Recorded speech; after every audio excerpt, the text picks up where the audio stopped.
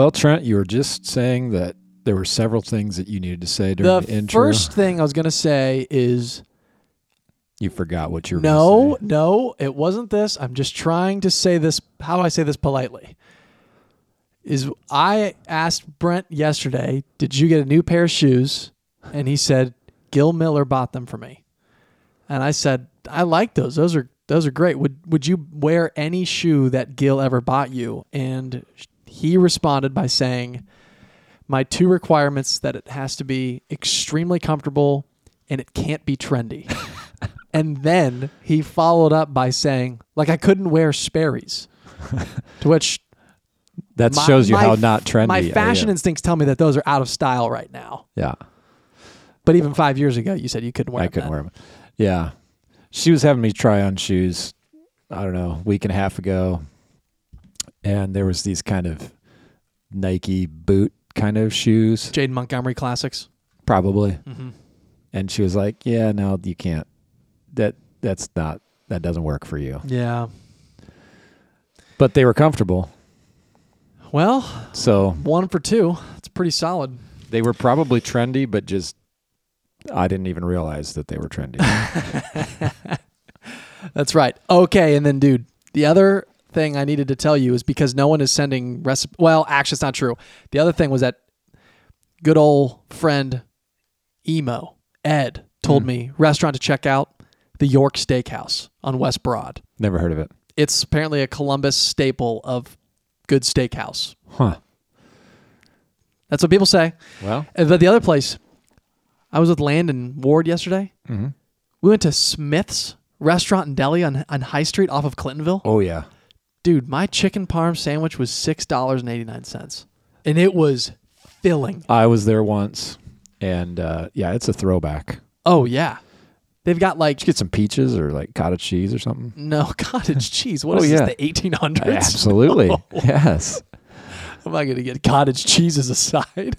Side of peaches? I'd rather go no food than cottage cheese. Sliced pears? No, but it did have like old school Bishop Watterson gear and grape soda. Yeah. Dad's root beer. One guy walked in, bought 4 bottles of root beer and left. I was like, that must be the world's best. That's the only way you can get it. Well, that was some of the preliminary comments. I was playing golf with my dad's friend Todd last week, and he kept wondering why haven't we said anything about the 400 years yet. Todd Mace? No, not Mace. Another Todd. It's my dad's friend Todd. Interesting. Went to high school together, good buddies. He's a podcast listener. He says it's the most bumping podcast in Columbus. What does that say for the podcast community industry in Columbus? of Columbus? I don't know. That's a great question. Yeah. So anyway, well, 400 years. So that was originally raised by Mary Lou. None other. And she will not back down. No, she's like, come on. Let's go. The answer to this. Was the question what happened during the 400 years or why? Why the 400 years? So that's a little more difficult to answer because I think... And to be clear, the 400 years is the 400 years of silence between the end of the Old Testament and the beginning of the New Testament. Correct, yeah. Or rather, the birth of Christ. Yeah, so there's clearly just the main answer is the sovereignty of God. Mm-hmm. And there is, Galatians speaks of in the fullness of time, God sent forth his son. Galatians 4. Yeah, so there is, I think, just in God's plan, this was the time, the fullness of time, the fullness of his time. But our good friend, Steve Heine, owner-operator of Cupcake Stays Steve. What's impressive about those cupcakes? Mm-hmm. Gluten-free, tastes just as good as the gluten-filled. He described the chocolate ganache cupcakes as chocolate air. Yeah, all I know is his lemon raspberry cupcakes. It's insane. Yeah. Lethal. Oh, yeah. So he wrote, and in his email signature, signed amateur scholar, Excel guru, and CEO and owner-operator of Cupcake Stays Steve. I mean, if this is not a crowdfunding pitch for all of our investors and venture capitalists listening to this podcast right now, this is the next iteration of Insomnia Cookies GG's. Yes, Gigi's cupcake. I mean, way better than Gigi's cupcakes. I mean, I don't want to say Bunt cakes. I don't want to say anything bad about the bunt cake, but I'm telling you, these cupcakes are just. I mean, you can't beat them. I mean, it's just that good. They're great. But he actually did some homework for us. He said some sweet. facts, not about the timing, but as to why, but facts that happened during the 400 years. Although I would say these are facts of what happened, but you could see there's a why connection with this. And 3 of these I know for sure to be true. One I've never heard before. He said the first is that after the shift from Babylon to Persia, Alexander the Great conquered much of the known world and instituted a common language, Koine Greek, and this is the same language the New Testament's written in. Yep. The second, so basically making the argument, it was going to be more accessible. To people. It was a common at language that time. as opposed to different languages. And, The second is that the Roman Empire followed the Macedonian Empire under Alexander and instituted the Pax Romana, the Roman peace, where people could travel throughout the empire, much of the known world in relative safety without fear of being attacked. Yeah. Also very much true. Well, the road system. Yep. He ends up, so that's the third one, is the rise of the Roman gotcha. Empire. I mean, you spoiled it. Sorry, man. Hey, it's all good. Yeah. The rise of the Roman Empire also came advancements in infrastructure, especially roads. Yeah. So you think about, I mean, you've heard the Roman road before as like a reference to the gospel. In Romans. But, also the Roman road is something that was going on during that time, is that travel was way easier during that time period. I mean, effectively it was, kind of like a highway system, essentially. Yeah. The fourth, and this is one I've never heard before, as we sit today in the 21st century, it's estimated that only 2% of all people that have ever lived came before Jesus. So Wow. 98% lived after Christ. I've never heard that before either. And you think about it, I mean, population growth is obviously growing crazy massively. amounts. Yeah. But I don't know, it's an interesting thing to think of. Yeah. Well, I guess the connection would be not thinking like, why did Jesus wait so long? But in the context of human history, actually it was, population-wise, fairly early on. Yep. I don't know. That's an interesting perspective. Okay, well, that's not what we're here to talk about. No. Although that would be a great podcast. Maybe an epilogue to the series would be about cupcakes. Last week we studied the book of John. And this week, people are going to read the entire book of Acts. Yeah. And I told this to Kiera today. I went home for lunch. This is the most excited I've been to talk about an episode. It's so good. The book's amazing. Oh, it is amazing. I mean, unlike you, I like this book. It's a really good one. I like this book of the Bible. I didn't ask the question. What do you think? What do you think about Acts? No. We all know. Hey, you preached through Acts in 2019. So you have it. You know all those show notes. You have the all the outlines in your mind. You remember all the illustrations, application points. So it was challenging to kind of think through how to outline this because there's 28 chapters. There's so much that could be said. But I'm reading through this book actually with 2 college guys. Huh? We met this morning we'll talk about the college Bible study. 2 college guys and I are meeting at Stoff's Coffee Shop in Grandview. Okay. That's where we got engaged, by the way, Kiera and I. So yeah, I knew you stalked her there for a while. That is totally 100% true. Listening audience. All right. That's Trent only went there because Kiera was going there. Not true. That is a popular The coffee first shop. time he went there was not because of that. Each time after. Acts 1:1 says, "In this first book, O Theophilus, I have dealt with all that Jesus began to do and teach until the day when he was taken up, after he had given up to the commands through the Holy Spirit to the apostles whom he had chosen." Okay, so what's the first book? If the readers are remembering, first book that he's referring to there is that's the Gospel of Luke. So oftentimes these 2 books are referred to as Luke Acts because they really do go together. Luke being the story of Jesus.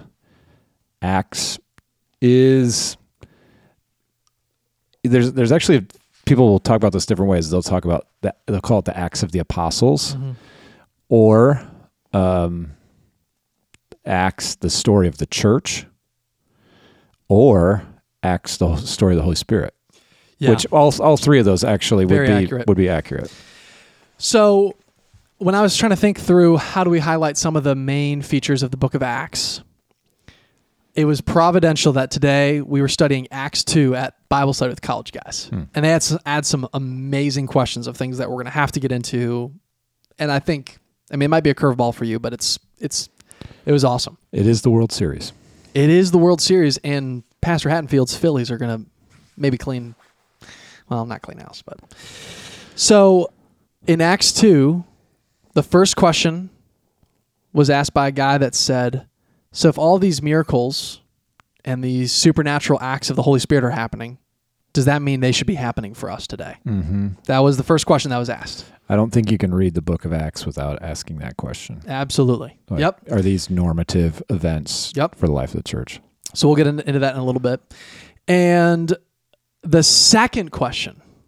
So one of the guys was asking, in Acts 2, there seems to kind of be, this theme of this Gentile inclusion. The people of God in Israel were people of God in the Old Testament were Israel. And now in Acts, there's this emphasis on the Gentiles. Mm-hmm. And he asked this question. This is at 7:30 in the morning.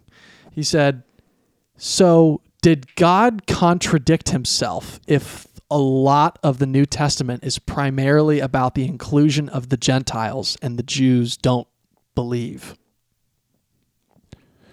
Say the question again. Did God contradict himself by saying, okay, the people of God are Israel. Yep. But then the New Testament, a lot of the New Testament is primarily about the Gentile inclusion. Yeah. So he was kind of wrestling with thinking through, well, to what degree, what about Israel? Yeah. So it was just a fascinating question that these guys were asking. So are we getting into those now? Well, we can. Well, here's the deal. We definitely should get into about the Holy Spirit piece because, like you said, Luke has that focus in the book of Luke, but also, here in Acts, that's hands down one of the biggest themes throughout the book. In Acts 1, before Jesus ascends, he says to the disciples, wait here, and the Holy Spirit will descend onto you. Yeah. And when he does, the different people in the audience start speaking in different languages. Yeah. They start speaking in tongues that they can understand each other, even though they don't speak the native language. They're kind of saying, what's happening? And Peter basically says, this is the fulfillment of the prophet Joel, that your sons and daughters will prophesy and your spirit will be poured out in those days. Yeah. They ask, what should we do? He says, repent and be baptized for the forgiveness of sins. Yeah. And that's really kind of like the birth of the church in Jerusalem. Yeah. Yeah. So, and obviously supernatural acts happen all throughout the book. Sure. Yeah. I think the answer to that question, as I would frame it, would be we shouldn't necessarily say that those things must happen, but we also shouldn't say that those things can't or shouldn't happen necessarily. So in Acts 2, when Peter is preaching at the sermon at Pentecost, he talks about Jesus, and he before he describes the crucifixion and kind of talking about the cross and that event, he says, this Jesus was attested to you by God with mighty works and wonders and signs done through him in your midst. So in other words, what Peter is saying is the reason why Jesus did so many miracles and signs and wonders is so that people would believe that he is who he says he was. So his main mission was not to do miracles and to do these things, but his main mission was to come as the Son of God, die for the sins of the world, raise from the dead, create a new community of people. In order for people to realize this guy is different, he is who he says he is. His life is being attested to by these miraculous things that he's doing. I think that same pattern is what plays out in Acts also, and the birth of the church. Like, how are people going to know we should listen to these apostles? Who are they? And so God is joining their message. He's attesting to their message with miraculous Yep. signs and wonders. But again, their purpose is not to just do miracles, but to proclaim Christ, Yep. Him crucified, and to invite people to repent and And believe. that actually comes in later when Simon the magician comes into play, because when he sees these miraculous deeds going on, he basically gets baptized because he has this interest of, I want the same powers that you guys have. Yeah, yeah. And they basically condemn him, saying, that's not what we're here for. Right. You know, like, you need to get your soul right with God. Right. It's not about these things. Yeah, exactly. So one thing also... But the caveat, because then people can kind of swing to the other pendulum of like, there's no miraculous aspects of life, Yep. In this kind of era. And that's not true either.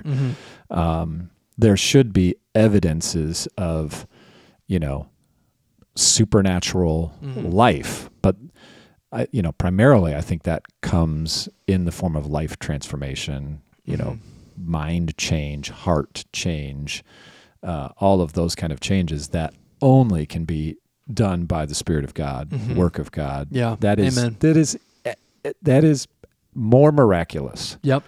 than, somebody being healed physically. Yep. It is more miraculous for someone's seared conscience, hardened to sin, to be to be woken up Amen. and say like, I need to repent. I- And Jesus is who He says He is. I went on a walk recently with a college guy that was basically grieved about how little he feels like he's been growing recently in his faith. And, he named 3 or 4 sins that he's been struggling with. And so he's doubting God's work in his life. And I just asked him, would you have ever has said any of those things 5 years ago? Yeah. And he just was like, no. Right. I never would have said that this bothers me. Yeah. That I'm like this. Yeah.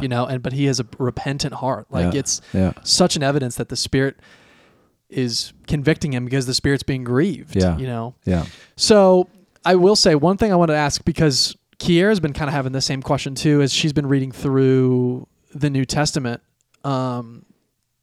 Although, kind of like you kind of brought up kind of what C.S. Lewis talks about with like spiritual warfare. The 2 temptations is to kind of think it's everything, Yeah. and then it's nothing. It's Yeah. not there at all. Yeah. Similarly, we could kind of view. I mean, is it fair to say though that there was kind of a unique bestowing of power from the Holy Spirit on the apostles 100%. that we would anticipate less so than then? Yes, 100%, 100%. In fact, in Ephesians, Paul talks about the foundation being on the apostles, and then the church is sort of built on that foundation. But there were certainly unique giftings to the apostles. I mean, they're largely the authors of Scripture, so they have that unique role in gifting, and then certainly the miraculous things that they do. But again, it wasn't like apostles who are miracle workers. It is apostles who are authoritatively declaring God's truth, and to give credibility to their witness, God is joining their words with these displays, these signs.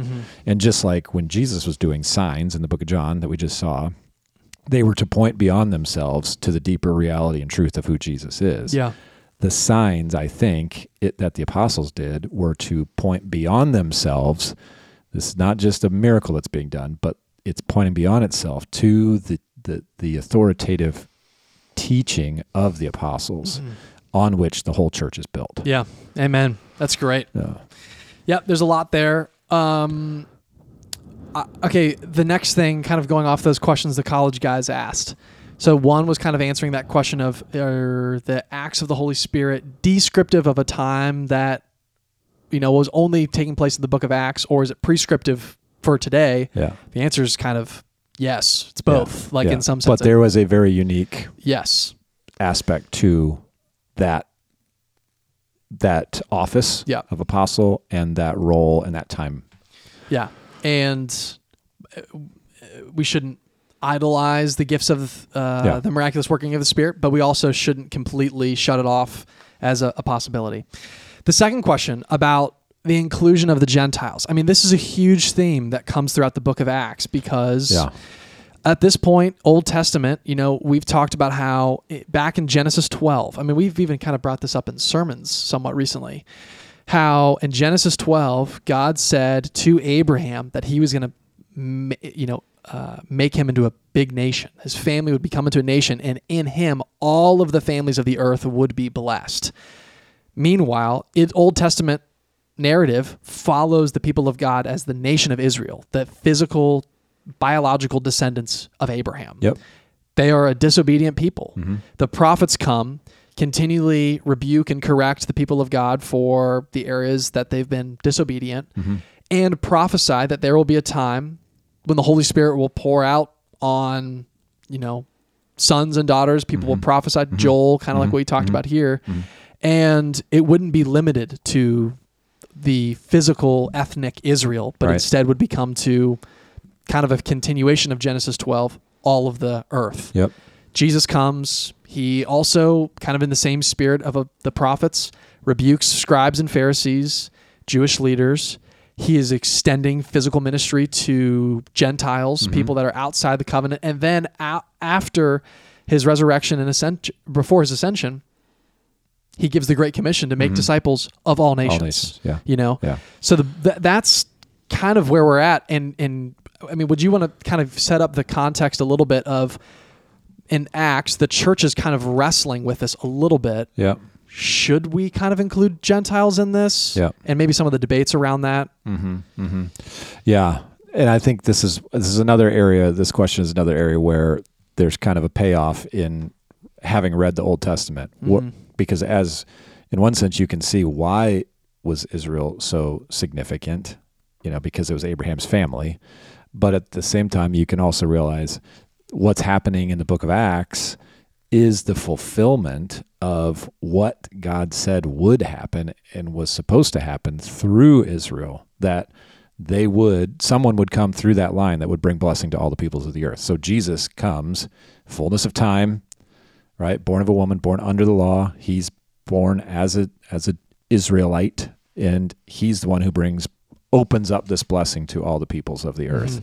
And then as you get to Acts, it is kind of cool because there is a little bit of an outline to the book in the very first chapter and in the first verses. So, Jesus, before he ascends, he says, "You're going to be my witnesses in Jerusalem." So that's right where they are. In Judea, which is kind of like, think like Ohio. Yeah, state-ish. And then Samaria, which is crossing ethnic bounds, racial bounds and all that kind of stuff, and to the ends of the earth. And then that's what happens in Acts. So it starts in Jerusalem, and then it spreads from there, and eventually in, I think, Acts 8/9, it's going to Samaria. And then as the book unfolds, it's Paul making these missionary journeys all over the place. So it's kind of like a table of contents. Here's what's going to happen. I'm going to make you witnesses. You're going to go from here, out from that, Samaria, ends of the earth.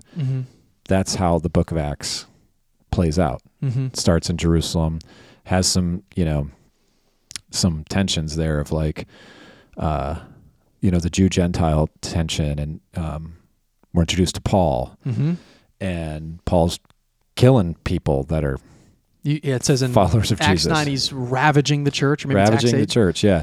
And then he's the one then that becomes kind of the missionary to the Gentiles. Yeah, and it's interesting because there's kind of the initial debate of when Peter in Acts 10 is with Cornelius, he's kind of getting this vision of from God saying all things are clean, to the Lord. And Peter's kind of like, I don't know what this means really. And then when he sees the Holy Spirit moving in Gentiles, he's thinking, That's what this means. The Lord is saying that, the people of God are no longer bound to one ethnic group. Yes. It's not that there's unclean people group and clean people group. Yeah. It's to all people. It's really all unclean people that God Amen. can make clean Yeah. by the work of his Spirit. So that's kind of the initial debate, because then Peter has to go back, and in Acts 11, they have this huge debate of, can Gentiles be a part of this? And those people they're actually Jewish Christians. They're people that are believers in Jesus, and they're kind of like, how can we say that you don't have to be circumcised anymore, or you don't have to do this anymore? And that's, in Acts 15 kind of becomes the coalition of churches that comes together and is like debating, do we need to make Christians... Do we need to make Gentiles Jews to be Christians, essentially? Yes. I mean, really. No, it's kind of like, is. how do they have to kind of become this in order to become part of God's people? Do they have to kind of observe the Old Testament eating ceremonies and the physical mark of circumcision, for example? And those are the debates. The church ends up deciding, no, we can't make you submit to a former way of life that doesn't actually help you in as an aid in righteousness. Right. In Christ, your righteousness is complete, Yep. and submitting to those things are kind of elemental spirit, rules of the flesh. Yeah. The other kind of cool thing about Acts, and I remember when we preached through this as a church, it was good for me, and a lot of people in the church kind of, as you walk through the latter portion of the book of Acts, and these are Paul's missionary journeys, he's actually going to the places where he later writes letters to. So it's like Ephesians, you're going to read about Ephesus and what's Acts going 20. on in Ephesus, and the Philippians, to the jailer, the Philippian jailer in Acts 16, and so that's a good way to think also, as this is Paul's journeys, this is his missionary journeys, and then the letters that he writes, Galatians, Ephesians, they are to the churches that he planted. Amen. Basically on these journeys. That was one of the more mind-blowing connections for me that the Lord used in the past probably 5 years of reading the Bible, was seeing that connection. Obviously, we've been talking about how the whole Old Testament and New Testament sync together, but getting some kind of specific historical context within the Bible of these churches of, I love 1 Thessalonians. It's a book that's really challenged me and provided a lot of comfort in times of hardship. But you can go to Acts 17 and look at, you can look at the origins of how that church got started. Yeah. Paul and Silas' ministry there. And what's crazy is when you read those contexts, oftentimes Paul's only with them a week. Yeah. And then he writes these letters and he's like, I love you guys as brothers and sisters in the Lord. And I remember you all the time. You would think that they've been, comrades for decades. And some of them were, not decades, but Corinthians, he was in Corinth for a while, a longer time, but you're right.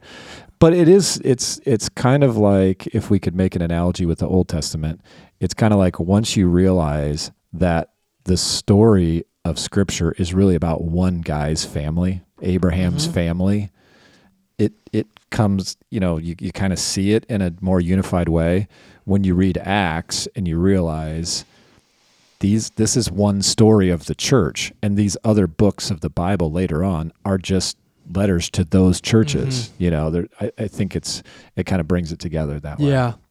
Another thing that Acts, and I don't have all of the outline, the verse references here, but they're maybe to a lesser degree than the emphasis of the Holy Spirit, but there is a very strong emphasis on the Word of God flourishing.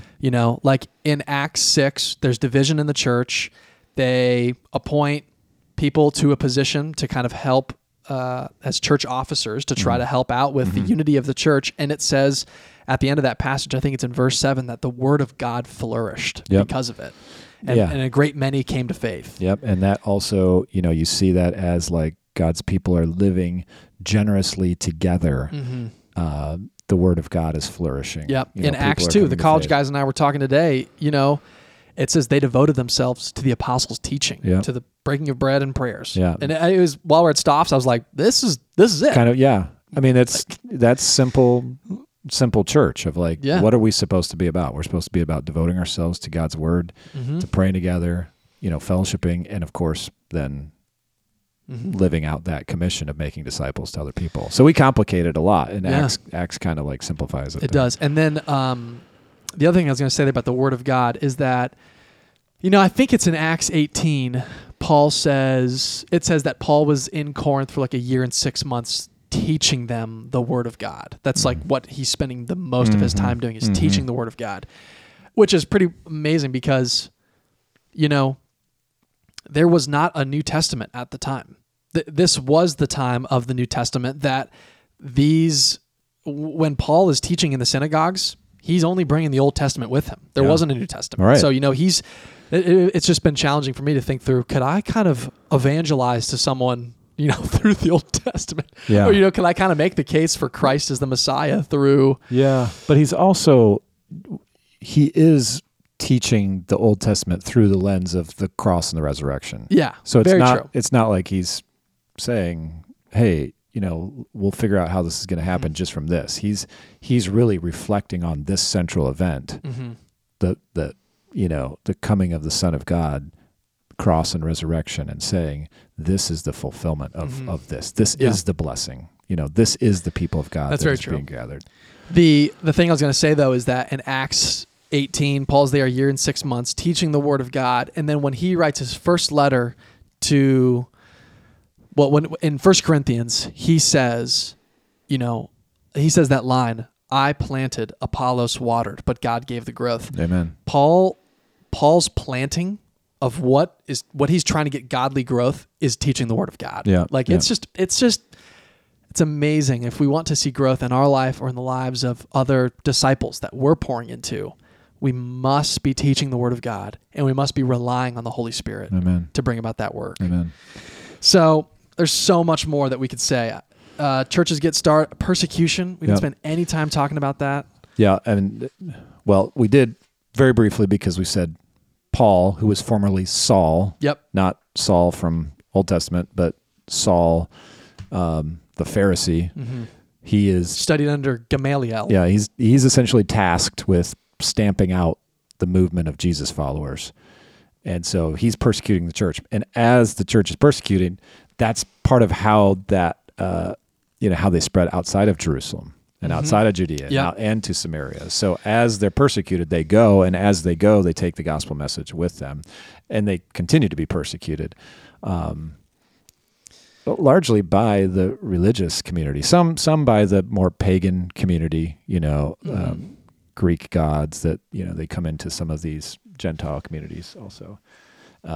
There is, I can't remember where it is, but there's an early church father. I don't know if it was like Ignatius or Polycarp or something along those lines, where basically they make the point that martyrs, the seed of the church, is the blood of the church. Yeah, seed of the church is the blood of the martyrs. Yeah. I mean, basically meaning like worldly intelligences think, let's kill Christians. Yeah. But actually, that's typically the means by which God brings about growth in those areas. Yeah. And it's crazy to think that the gospel goes forward because of persecution. Yeah. Yeah. So, anything else we're missing, man? I mean, I we just are think, missing stuff. We're missing a lot, but I think it's a good reminder as people read this to kind of pay attention to that that intro of this is the mission that Jesus is giving, and you can watch it happen in the book.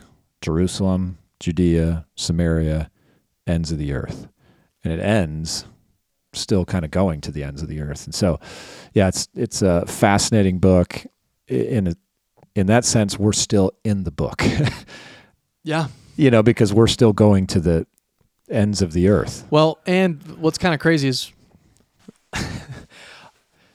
well, I don't, maybe this is a confusing thing to say, but we are in the ends of the earth. Yeah. From there. Right. I mean, now granted, in God's providence, we're going back by sending missionaries and things like that, because there's gospel destitute regions actually closer to where, anyway. Yeah. But it's something not to forget of kind of like, even when you think about the Gentile inclusion, like, the story of the church is not over. It's not over. And it's powerful. there is a bit of a like, how do we find our place in this ongoing story? Yeah. And something I thought of too, this week, we read in Acts, even in Acts 2, talk about breaking of bread and stuff like that. And we're celebrating communion this week. Mm-hmm. It's crazy that the church still does that. Oh yeah. Like if you it just thinking about stepping up and grabbing the elements, it is so easy to get ritualistic, but to Yeah. think through this is almost 2,000 years Yeah. of church history Yeah. partaking. Yeah. Not to mention the Passover connection of Yeah. we're talking. This is like in a connected way, a multi-thousand-year ceremony that we're Yeah. partaking of. Yeah. Yeah. Yeah. And we just think it's like Sunday. Right. Yeah. Yeah. It ties us to the historical church. Yeah. And the people of God. And Amen. and obviously the work of Christ. Yeah. Well, I kept you long. Your hot chocolate's cold. I already downed it. Well done. It's gone. I didn't have one of those fancy cups. Ember So- mug. sorry- I'll have mine sorry, out of Gil. it. Yeah. It wasn't meant to be mean. Next week after Acts, all of Romans, and I think it's like the first 8 chapters of Corinthians. Romans got some weight to it. Oh, that'll be an interesting podcast. We'll probably do that one in like 10 minutes. Yeah. I'll pray. All right. Father, thanks for this time. Thank you for your word. And we pray that as a church, as we read through your word, you'd help us to put together the Bible, not only with the Old Testament and the New Testament, but also apply the book of Acts even to our own life, and that our life, our ministry, our church would devote ourselves to the apostles' teaching, the words of Christ, your precious word, and be fully reliant on your Holy Spirit to bring about the growth in our lives. And we ask all these things in Jesus' name. Amen.